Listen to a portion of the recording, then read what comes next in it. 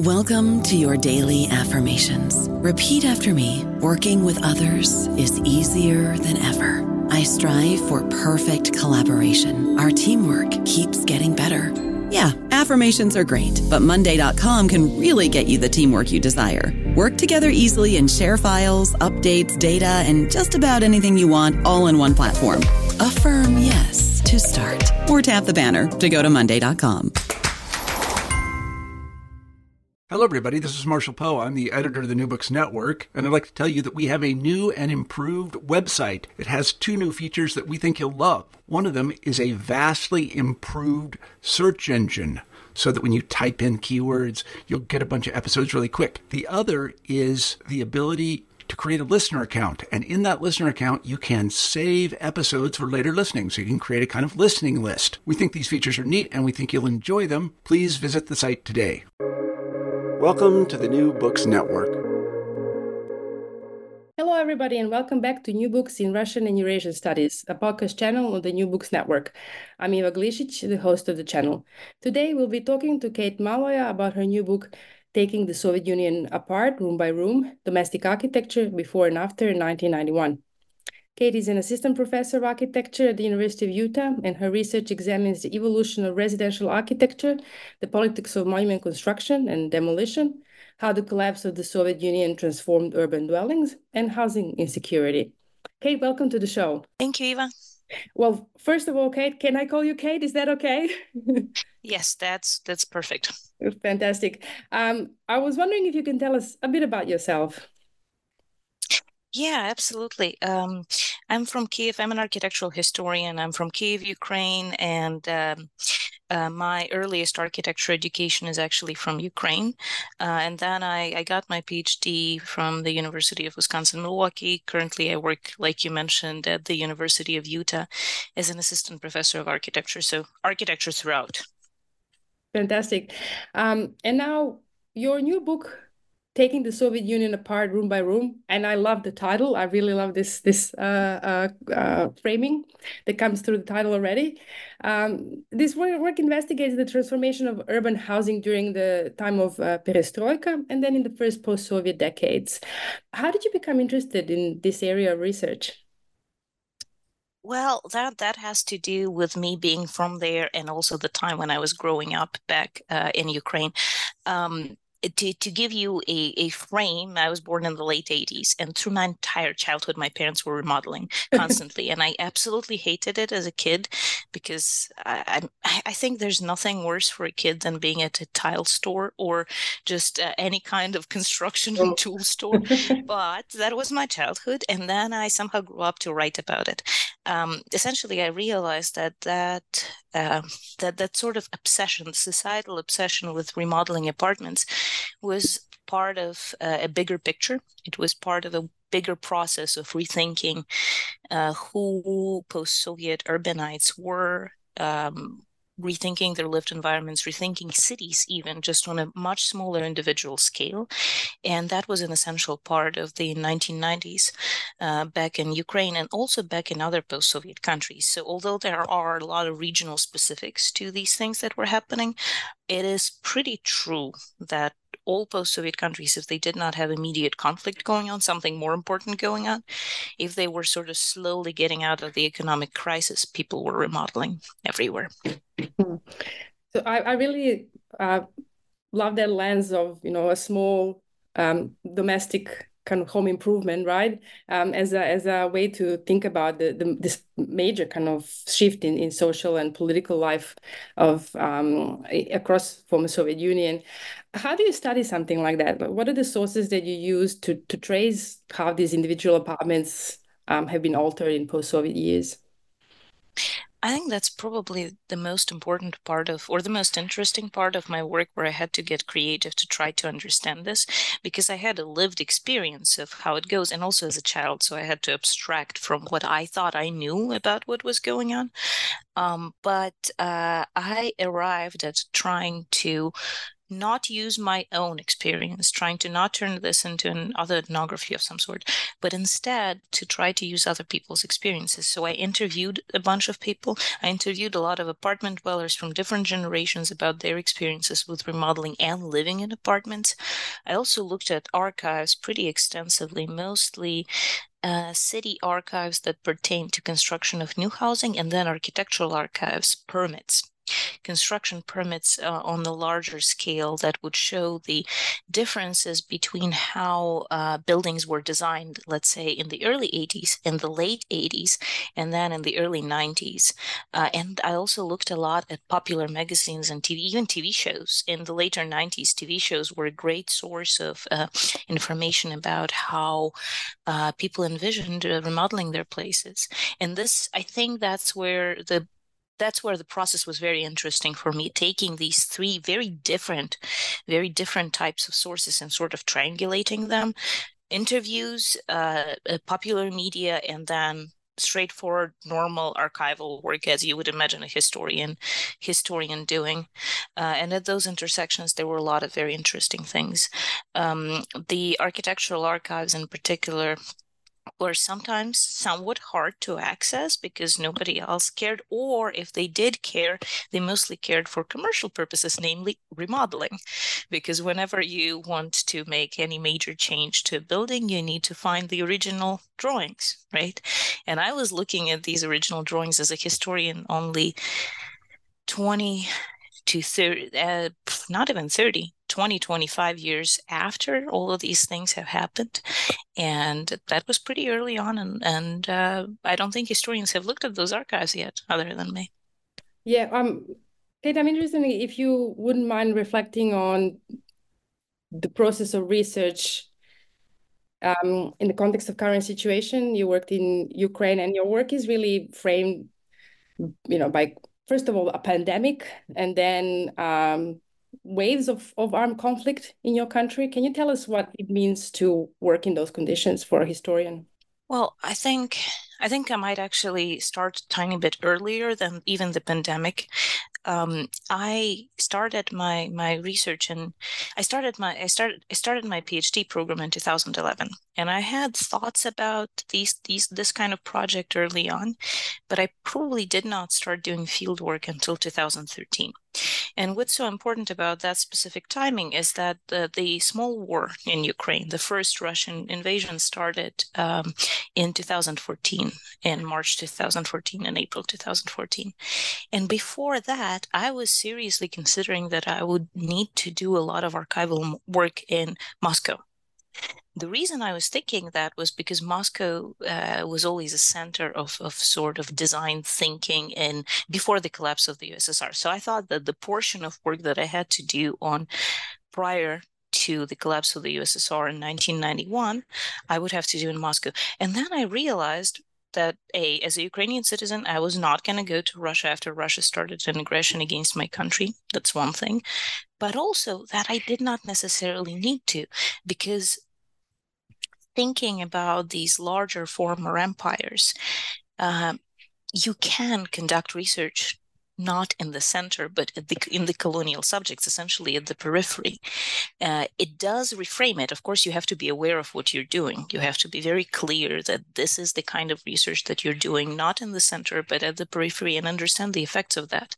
But I actually found the effects of that extremely interesting and inspiring, let's say, knowledge exchange with countries outside of the Soviet Union, within the socialist bloc, that may have been more active at the so-called periphery, so in Ukraine, rather than it was in Russia proper. And I also found a lot of other effects that I thought were, at the end, I was extremely happy that I did not get a chance to work with the archives in the center, and was able to actually work with the archives in an alternative location where people have not looked at those, and understand how the processes functioned in different parts of the Soviet Union, just not in the center. And I still had access to popular media, so I suppose that compensates for lack of archival research in the center. And I'm a big proponent of this kind of work. I think a lot of work on the former Soviet Union and socialist bloc should be done outside of centers. Yeah, it's really interesting how by force, right, your work was or research method was redesigned, and you really go through that systematically in your book, and it's really I think helps to rethink some of the kind of uh, uh, common spots and common ideas, right, about architectural history of this period. Now, I'm interested in your view on two terms that you use throughout your book, right? Or you rather open your discussion with thinking about two terms: a room, which is a basic unit of measurement for domestic architecture, and then remont or remodeling. Tell us about these two terms and what they mean in the context of your research. Absolutely. I think a room is very interesting, not just in the context of Ukraine or the former Soviet Union or post-Soviet world. A room is such a construct. It's not a given.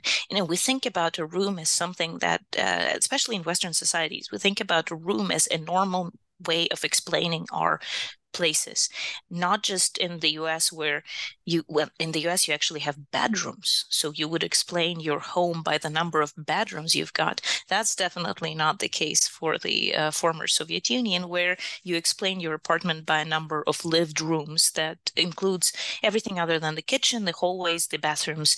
So everywhere where you can live is a room, right? Because people didn't have bedrooms back then. But generally speaking, when we think about the evolution of a human dwelling, right, throughout history, what we will find is oftentimes there was just one room. And everything happened in this one space. And that space could have been completely flexible, or it could have been zoned for eating in one part of it and for cooking in another part of it and sleeping in a different part. Or things could have completely overlapped in space, where the space that was used for eating during the day would be used for sleeping at night. And we as humans have lived like that for thousands of years. And only relatively recently we came up with this construct of a room. So I find it absolutely necessary to go beyond a room when we're looking at how we live, how people live. That shows so many things that otherwise we just don't notice because we put a label on it and did not think about it much.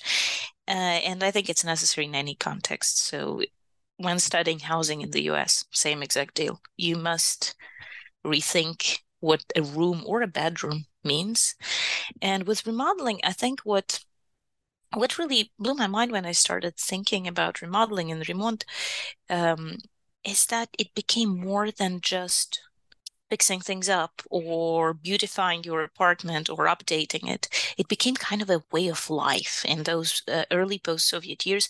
Everybody was constantly remodeling, and because people oftentimes had pretty limited means, it would take forever. So people would live in that remodeling for years, moving from one room to the other. And first you pull piano to what used to be your grandma's room, and then the piano's in your room, and everything else is also there. This is my lived experience. And furniture is always covered with plastic to avoid dust, and so on and so forth. And that could last forever. So it's no longer just a project, it's your life now. Your life is all about beautifying your space, changing it, and in some distant point in the future, it'll be finished. Maybe not. Who knows? Maybe you're going to start another remodeling just as soon as you're done with the first one. And I think that's a sign of the times for a lot of the post-Soviet world in the first decade after 1991. Yeah, it's interesting. This concept of remont or remodeling, it really, in a sense, defined the Soviet Union as a project, right? It's constantly under construction. It's constantly, Right. there's always this horizon that keeps escaping us. And that, in a sense, logic of remodeling and remaking and starting anew, that is kind of never ending, continues following the collapse. But there's this motivation to change your immediate surrounding, right, as things are falling apart around Soviet citizens. Yeah, absolutely. And you're right about the Soviet Union. It's the entire motto of, looking into the bright future. That's very much about remodeling. One day you have to suffer now, and one day it's going to That's get right. better. Maybe. Maybe the During piano your will go lifetime, back to the right maybe. room. Right. Right. And maybe Um, it'll be a little cleaner and fancier. yeah. But also you are right that I think part of it may have been that desire of control, at least over something. And when the world is so unpredictable, at least you have this ability to change your immediate surroundings. Yeah, no, that makes perfect sense. How did material culture and individual apartment style change after the collapse of the Soviet Union? You talk a little bit about the types of goods that were available suddenly and sought after by post-Soviet consumers. So what did a post-Soviet citizen desire for his or her apartment? Right. Um, I think, well, part of what I really avoided in my book pretty consciously was the conversation about style, because there have been some writings about style and they're pretty good. And when it came to style, it would be some sort of a nouveau riche, pseudo quasi European aesthetic, or rather how post-Soviet urbanites imagined what a European remodeling would be like, or Western remodeling would be like. And that is definitely a material culture phenomenon. So there were all kinds of elements of luxury that Soviets did not have. And it's not that Soviets did not have elements of luxury. They did, but the understanding of what the objects of luxury would be changed rather dramatically. And of course, there was choice. But in terms of material culture, I think it's very helpful to make a distinction between goods that became available to people that allowed for redoing the space versus goods that specifically worked as possessions and style objects. And within that distinction, the most important part is probably drywall to me. That belongs to the first category of goods that allowed people to change their space. There was no consumer drywall easily available in the Soviet Union. It existed, but it was distributed by the state to new construction sites, typically. Maybe somebody could get a hold of some in some mysterious ways, but formally, you couldn't go to the store and buy some. What that meant is even if somebody wanted to move a partition, it would be such a time-consuming project. They would have to build it up from wood, from kind of wood sheathing, which you still find a lot of those wood sheath partitions in post-Soviet apartments if they were not radically remodeled. But what drywall does, it makes building a partition really, really easy. So you can take down the old one, and if you're a pro and you know what you're doing, within a couple of days, you're going to have a brand new wall. And that means that you can reformat your space however. You can build bedrooms, take them down, take down a kitchen wall, do whatever you want as long as you're not touching the load-bearing structure. And suddenly that material became widely available to consumers around 1993. It was still important, and then it became produced in former post-Soviet countries, so it became cheap. Everybody could do it. And that dramatically changed the game. Suddenly, replanning the apartment was suddenly super easy. I don't know about you, but I'm very busy and I don't have a lot of time to cook. That's why I subscribe to Factor. Eating better is easy with Factor's delicious, ready-to-eat meals. Every fresh, never frozen meal is chef-crafted, dietitian approved, and ready to go in just 2 minutes. You'll have over 35 different options to choose from every week, including Calorie Smart, Protein Plus, and Keto. These are 2-minute meals. Factor meals are ready to eat and heat, so there's no prepping, cooking, or cleanup needed.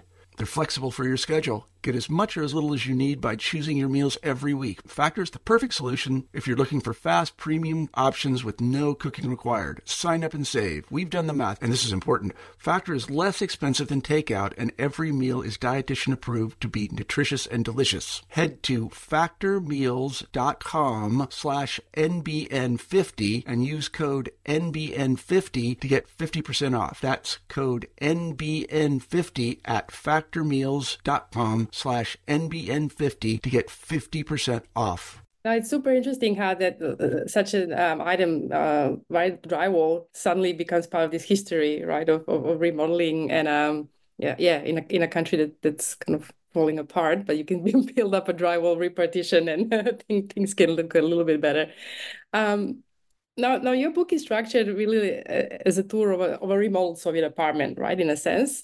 And you open with these spaces designated for sleeping. You just noted bedroom is a bit of a problematic term in Soviet context. So tell us about the bedroom. What is there a bedroom in Soviet and then post-Soviet apartment? I would argue that in the Soviet Union, there's no bedroom. Right. Clearly, some people may have had a bedroom per se, but everybody else just had rooms where a lot of different activities took place. All of this depends completely on the Soviet idea of distributing apartments.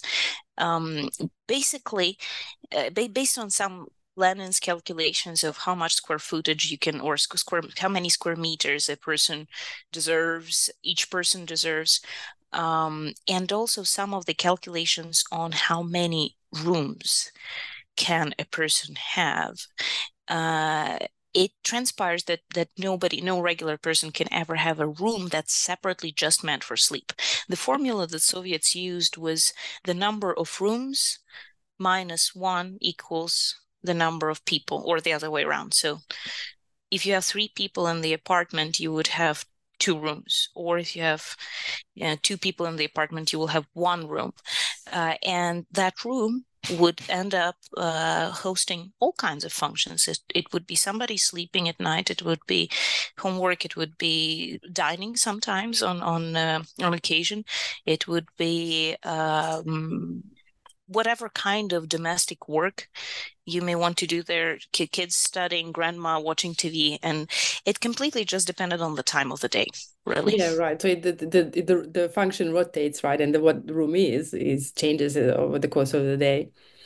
Yeah, absolutely. So a bedroom per se, where somebody just sleeps, makes their bed, and then leaves for the day and exists within other parts of the apartment or the house, is completely impossible. Even in rural areas, it's pretty impossible.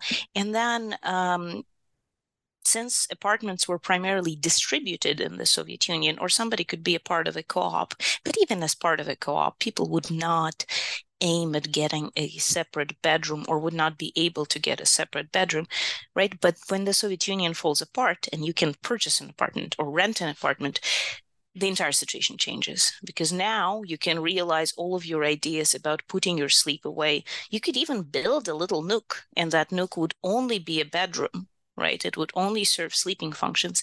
And what was so fascinating to me when I first started this research, my assumption was that people really got into this bedroom business after the collapse of the USSR. But no, there's a lot of indication that people were interested in having separate bedrooms even prior to the Soviet Union falling apart. So the idea was in the air. People wanted that privacy of sleep.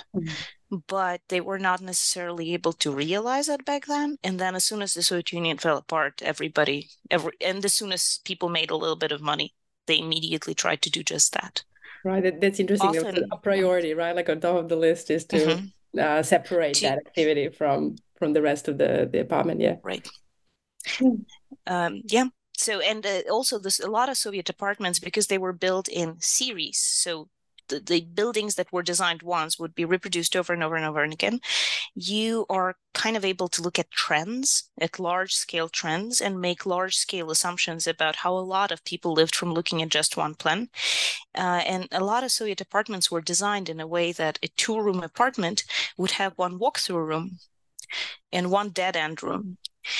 And you would imagine, like, if you looked at this apartment right now, especially from a Western point of view, you would think that the dead end is a bedroom and the walkthrough is a living room. But really, somebody slept in the walkthrough room as well, because it's 2 rooms, so 3 people. So the third person is always sleeping in the walkthrough. Yeah, right. Yeah. Now, from communal kitchens to the famous kitchen debate between Nixon and Khrushchev, and the kitchen was always central to cultural and political life throughout the Soviet era. I mean, that's sort of kitchen is that mythical place, right, in Soviet political and social life. What happens to the kitchen as a space for kind of domestic eating and cooking after the end of the Soviet Union? Does it lose its mythical space in that collective imagination? Yeah, I think it does. When you mentioned priorities with the bedroom, and I do think that bedroom was a priority, but I think kitchen was really the first priority. Right. People remodeled their kitchens so much and so happily and with so much effort, and put so many resources into remodeling kitchens specifically. I think what happened is the combination of these newly acquired resources and the Soviet love for the kitchen. Um, in the United States, I'm in the United States, so I use it as a point of comparison, and it's a handy one. In the United States, people don't usually eat within the kitchen if a kitchen is an enclosed space. If it's an open concept kitchen, then sure. But if it's a smaller enclosed space, people don't usually use it for eating, and they spend relatively little time prepping food in those smaller kitchens. In the Soviet Union, on the other hand, you had people eating in the kitchen constantly, socializing in the kitchen, since the kitchen was one space where nobody slept. So you could really bring friends without too much notice, have a small party in the kitchen, or you could separate generations that way or whatever, right? And in 1991, that sense of a kitchen as being the hearth, it doesn't die out. It doesn't just disappear overnight. What happens instead is people try to actually expand their kitchens to make them bigger and more comfortable. And if you have a wall between the kitchen and the next door room, right? The next room that is not a load-bearing wall, that's not a structural wall, you could easily take it down and combine these two spaces. So suddenly you have this open concept like space, but really it's just a very big kitchen that allows for more comfortable cooking, for more comfortable socializing, and so on. The other thing I think about Soviet kitchens is that they were all often very small. If an apartment was built after 1955 or 1958, and before the 1980s, those kitchens were pretty small kitchens. So the smallest ones could be as tiny as 4.5 square meters, about 50, a little under 50 square feet. The bigger ones were 7 square meters. That was actually kind of nice. In the smallest ones, you couldn't open the fridge without moving your chair. Yeah, so the table would have to be placed in the way where the chair and the chair would sit right in front of the fridge. You'd pull it out, and then you'd pull out whatever you needed out of the fridge, put the chair back, sit back down. So there was a lot of this daily choreography, a little dance around the tiny kitchen in order to make it work. And of course, when people had a chance, they immediately expanded those kitchens. And then if the bathrooms were tiny, they had to bring washing machines into the kitchens. So the kitchen was just this multifunctional universe where most of the daily routines happened. Hence, people put so much of their effort into kitchens specifically. And when you put so much effort into something, of course you're going to keep hanging out in that space. You want to keep spending time there. I think the other thing that I don't really cover in the book, which may be important, is that heating was sometimes sporadic in the post-Soviet years. Or the infrastructure, the heating infrastructure and electrical infrastructure was so worn out that the radiators would not radiate too much heat, really. And what this means is that the kitchen becomes the warmest part of the apartment during winter. That's where you can, endlessly boil tea, and your range is always on, and it's just warm and pleasant. So you would end up spending time at the kitchen that's relatively small, easier to heat up. Plus you have the range doing the heating work automatically. And yeah, it would just be pleasant. Yeah, it's interesting that the centrality of the kitchen remains throughout this post-Soviet period. And as you know in your book, there is no dining room in that sense in the context of Soviet apartment. Just the kitchen keeps expanding as Right. if you can do that. Yeah, absolutely. There's no dining room because you can't have an extra room for an extra function. You must dine in the kitchen, or on occasion dine in that walk-through room, or dine in one of the rooms. But generally speaking, yeah, kitchen is just everything. Everything happens in the kitchen. That's right. Apart from the kitchen, what are some of the other spaces in Soviet apartments and apartment buildings where people socialize, where they come together? Well, for big events, in the late Soviet years, and it's actually throughout the Soviet history, and even in early post-Soviet years, a lot of socializing happened in one of the rooms, whichever room was bigger usually. Again, somebody could still sleep there at night, but that would be the site for birthday celebrations, New Year's celebrations, whatever major events you had, because you couldn't fit that many people into a typical kitchen. So whenever you had extended family over, the entire thing would just move to one of the rooms. A large table would get set up. Sometimes it was a folding table. All of the convertible furniture, Soviets were obsessed with it, and even post-Soviet folks too, because the apartments were still relatively small. Or, some people would even put a large plane of wood on top of some kind of structure to create this bigger table, and then you'd have the entire family gathering around that larger table, and then adults would go to smoke in the kitchen. That was always another way of separating celebrations. But yes, so when you have a space that's so relatively small, you must use it creatively. So it becomes a celebration space on special dates, but on the everyday basis, it's just everything else, every daily routine you've got in your apartment. Yeah, I absolutely love this. Also, you mentioning this convertible furniture, and of course, Soviet obsession, and from earliest kind of years of Soviet Union, some of the most avant-garde artists actually worked on convertible furniture as a central point in organizing Soviet domestic life, right? Because of that space constriction. And I remember reading during the COVID pandemic how that came back into fashion, because we were all using our rooms both for sleeping, for eating, as our offices, as our educational spaces. So yeah, there's something to be learned from that experience as well. Absolutely. And if you think about future, there's not we're more and more people. We are likely to live in smaller and smaller spaces. So convertible furniture is definitely Absolutely. going to be here No, for a while. Both Soviet and post-Soviet lessons are kind of very important in that sense. Now, your tour of your remodel apartment kind of ends with the question of hygiene, and the spaces that were designed for hygiene. So tell us a little bit about that concept and what happens with those spaces in a post-Soviet home improvement project. Yes, of course. I think the most important part is that people suddenly have access to new appliances, or just to appliances altogether. The other day, I was thinking about the electric grid that was sustaining all of these Soviet residential buildings, apartment buildings, and I realized that at some point before late 1950s, really there were no appliances planned into that electric grid at all. Ranges were gas, or no electrical appliances. Ranges were gas, and then maybe there were water heaters, and those were typically gas too.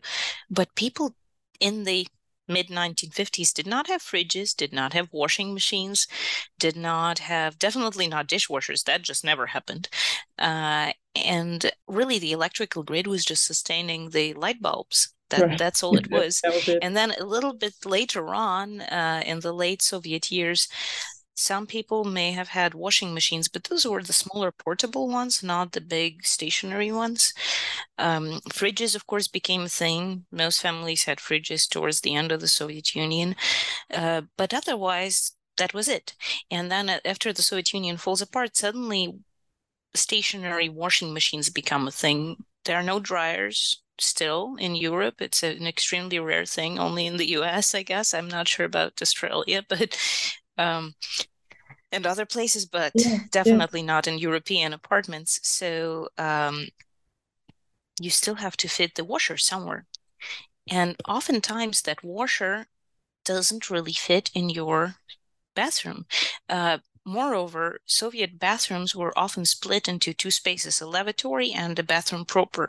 So you typically had that wall between, the toilet that was a separate room and the bathtub plus sink room. And what people did oftentimes, they would demolish that little partition, and that would give them just enough space, killing that partition and killing an extra door to the lavatory would give them just enough space to maybe fit in that washing machine.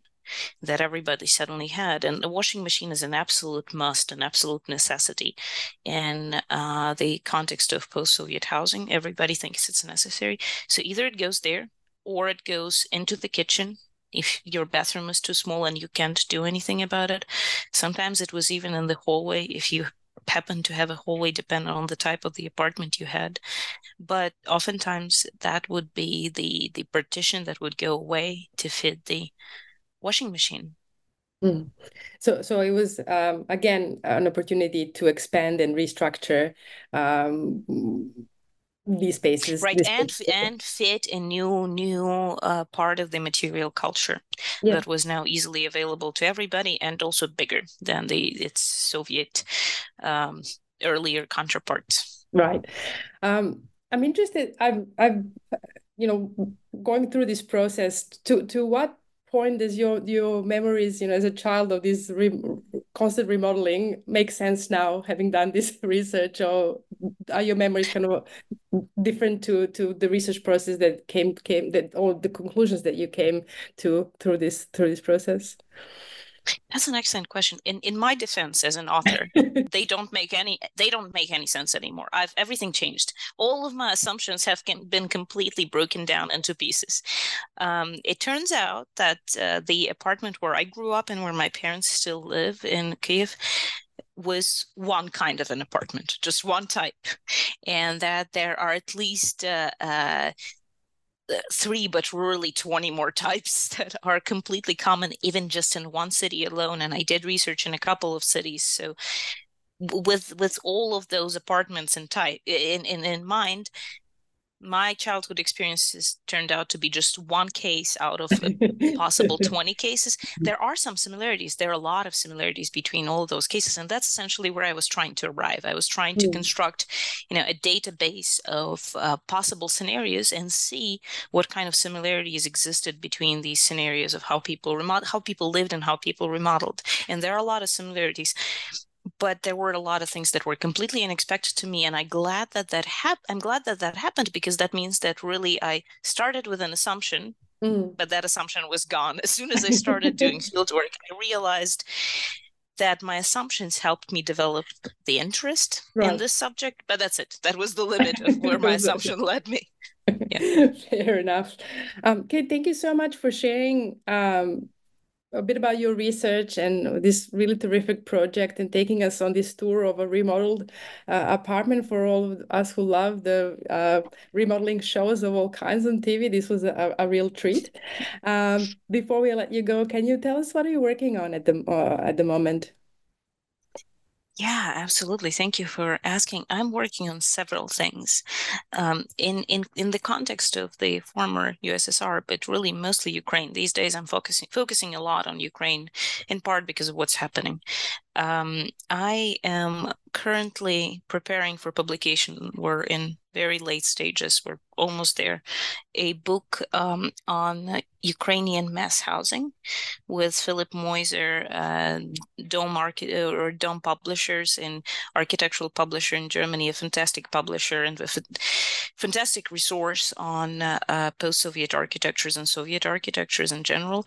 The book that we're putting together, it was really an attempt to see how mass housing in Ukraine and really any post-Soviet state, former Soviet republic, was specific to that former Soviet republic rather than exactly homogeneous and exactly the same as everywhere else in the Soviet Union. And what we discovered is that, of course, there were major similarities in approach, because rules were set in the center. But really, there were a lot of very peculiar, very specifically Ukrainian things about the housing that was being built in Ukraine, because the Soviet Union had several major housing design institutions. Ukraine had its own housing design institution, one major, a couple more that were slightly more minor. And they designed a lot of the housing that was built in Ukraine, not some center in Moscow. So essentially, we were trying to build up this database of what kind of housing types are present in Ukraine, were built through the 20th century, from the 1920s all the way to now. We kind of took this 100 years. And the hope was that this kind of database would serve somebody who has interest in Ukrainian housing under attack, somebody who has interest in post-war restoration and reconstruction. Reconstruction is already happening right now, despite the fact that the war is still ongoing, but you have to somehow restore buildings that were damaged by Russian missiles. People have to live somewhere, and hopefully in the future, if Ukraine wins this war, which I very much hope Ukraine does, a lot of Ukrainian cities that are currently under occupation were damaged to a point that old housing cannot be restored, but what can you learn from that old housing? So that's one project that we started practically as soon as the war started, put it together. Now this is about to get released, this catalog of what housing exists in Ukraine. And then that's about urban housing though. And I'm just now starting another project that I hope is going to be quite important too, cataloging rural housing. The rural housing has barely been looked at. Right now in Ukraine, there's this wonderful initiative by an architecture bureau that is chaired by Slava Balbek to collect types of Ukrainian rural folk housing. And they have an entire, it seems like they have an entire crew of volunteers basically documenting folk vernacular, Ukrainian vernacular in rural areas, because rural areas have been damaged dramatically as well. I'm more interested with my sort of focus on the Soviet-built type mass-built housing. I'm more interested in rural mass housing built by the Soviets. So this coming summer, I'm going to Ukraine to document that, essentially to document these mass-built Soviet rural types, something that I haven't done before, but I think it's very important right now when villages are being wiped out and some kind of reconstruction will have to take place. And what can we learn from what's already there? Is it valuable? Should it be rebuilt? If it should be rebuilt, how should it be rebuilt? What can we understand from how people lived for decades, really?